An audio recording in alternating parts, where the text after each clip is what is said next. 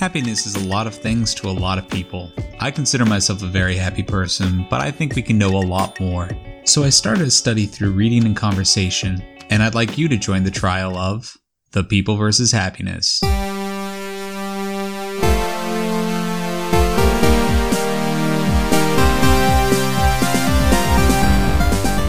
Me, David Musgrave. Well, it's taken over 20 episodes for me to figure out what the people versus happiness is exactly. At first, I thought it was an investigation into happiness through interviews. It turned into something more like phone calls with friends and people I've met.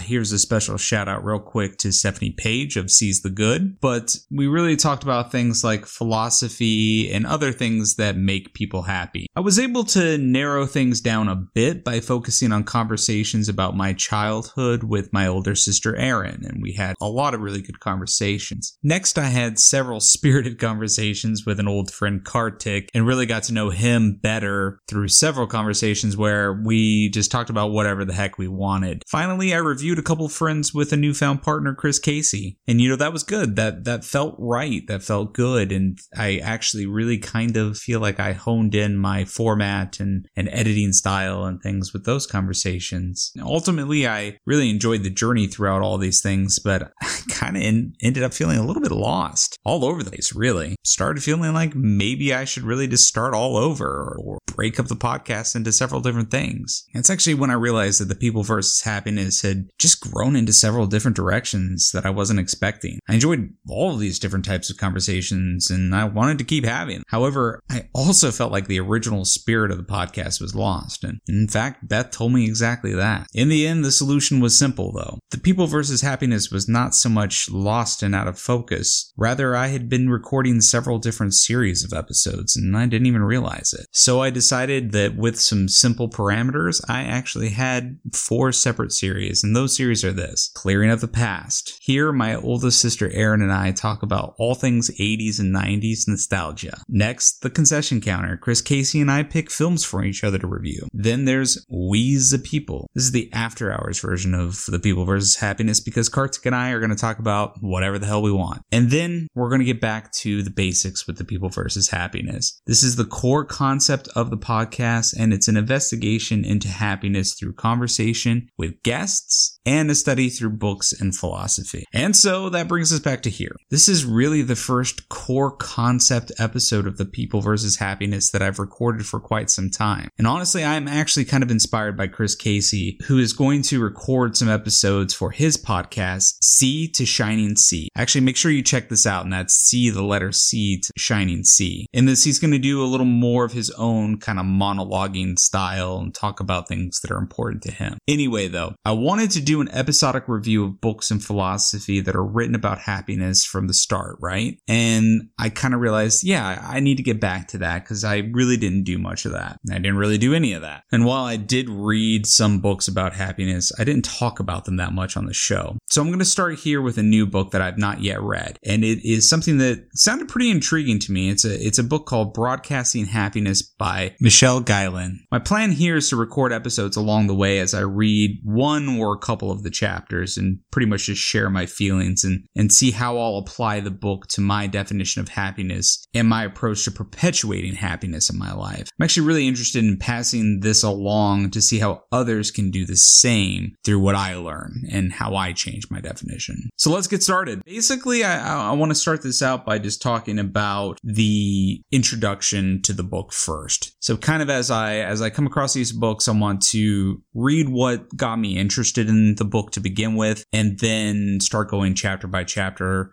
line by line as necessary, and talk about what I'm picking out of this book.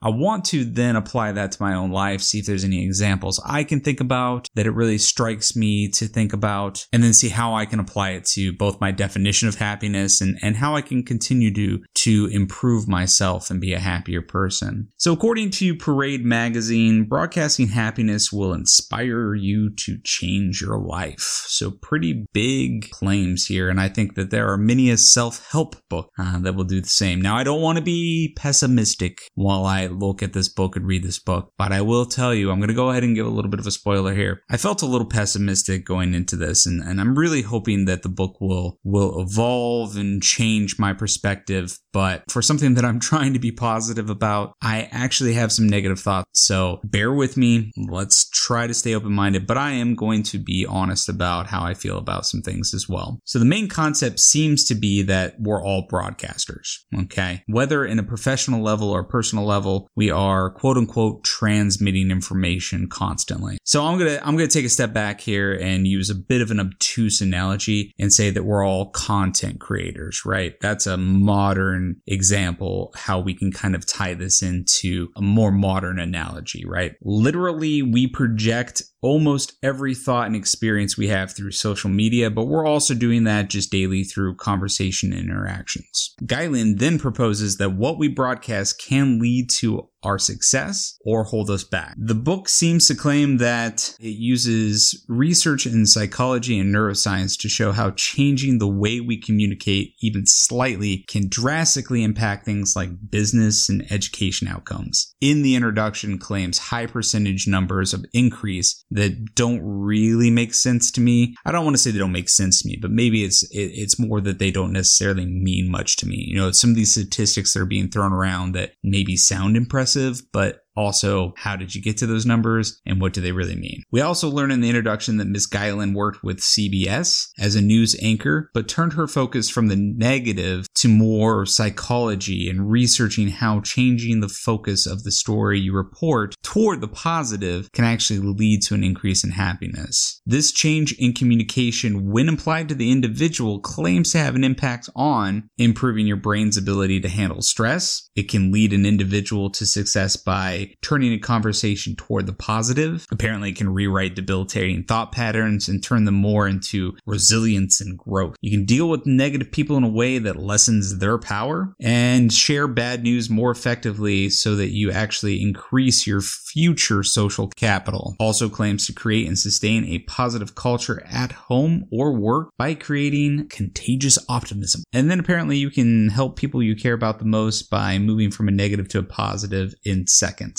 So all of these, again, these seem like catchphrases or key hot words or something along those lines. So it sounds good, but again, it also sounds very just a lot like marketing. But, you know, what I hope we'll learn here is that from real individuals and organizations that have used these techniques, you know, apparently it's impacted hundreds of thousands of dollars. Again, I don't know, how closely this has been researched or followed, but, apparently there are people who've used these techniques to make money. So, we'll see. It's not really what I'm interested in. I don't make money, but the book specifically claims this. So Broadcasting Happiness claims to show you how you can change your life, your success, and the lives of those around. Obviously, it would be great, right? We'll see. I'm going to go ahead and say that I have not read much of this book yet. I really did want to provide a first impression based on the description and the introduction. I did not want to come across so skeptical. However, I did read into the first chapter a little bit, and there were a couple warning signs for me. And I honestly think that,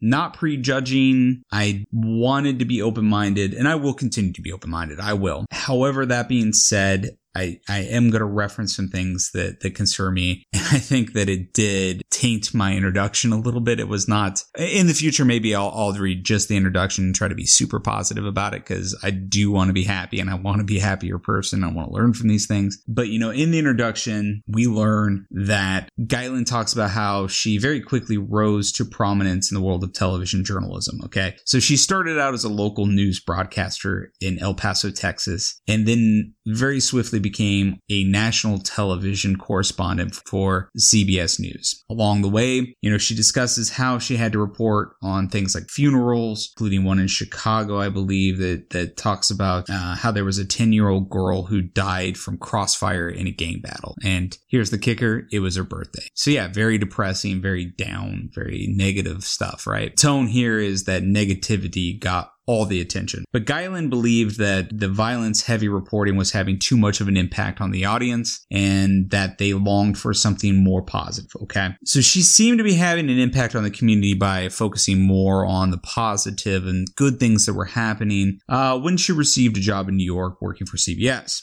Now, this was right around the time that the economy collapsed again, and people were losing their jobs and homes, and terrible stories were all the rage in the news again, right? That's all anyone was talking about. So Guyland explains that she eventually left that job. She was reporting to millions of people a day. She was highly successful, but she had to, in her opinion, to focus more on positive things in life. So she then goes on to tease how the book is going to outline numerous positive things. So she states that a national insurance company was able to triple profits by changing the way they thought about work, how news reports massively increased viewership by focusing on happiness in the recession, so good things that were happening despite the recession, how managers of a company trained their brain to handle stress better, how a school district raised their graduation rates, and many other similar concepts, right? So for me, I'm most interested in what she talks about in that a pessimistic person made themselves what they consider to be an optimist by using a 2-minute habit. So what's that habit? That's a good tease. I want to read more about that. And then the second thing that really caught my interest was that how shifting one's views on getting older can actually scientifically change the aging process. So that strikes. I'm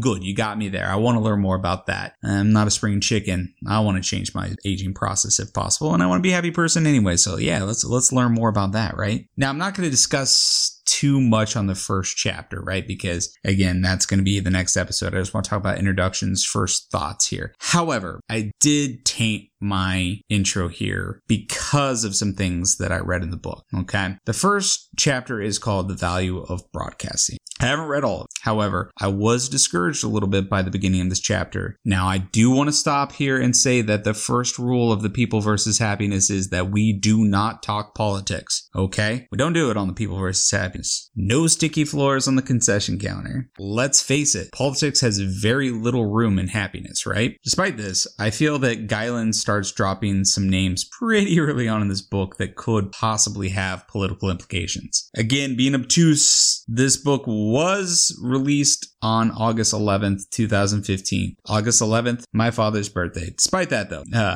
we'll ignore these implications, okay? That's pretty early on. It might not be, I'm maybe reading too much in this, basically, is what I'm trying to say. However, there's something that I can't really ignore. She goes on to talk about how her sibling and her in-law both went to Harvard, okay? She then says that her husband also went to Harvard and explains that the reason that their niece is using big words but uses them incorrectly is because her sibling and in-law later went to Yale. Okay, so let me break that down again, because even saying that, it sounded a little bit confusing. Basically, she's saying that these three people that went to Harvard are all kind of collectively making fun of Yale and saying that it's a lesser school than Yale. This is pretentious to me, because anyone that goes to Yale is, going to be highly educated. Anyone that goes to Harvard is highly educated. But it's like she's trying to make this kind of like inside joke here, where I just find it to be completely unrelatable. And it's pretentious and alienating to an audience when you're really just trying to discuss the psychology of happiness, right?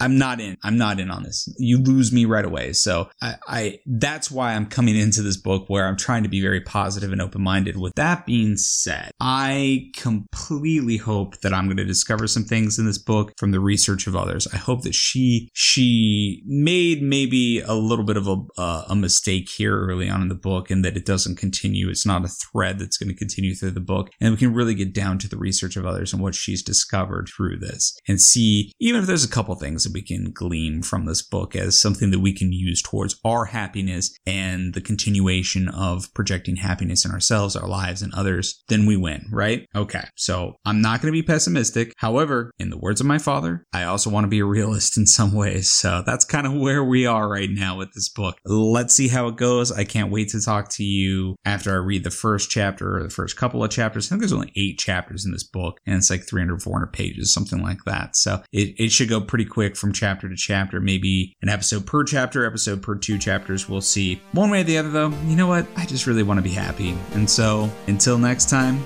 do what makes you happy. Talk to you later.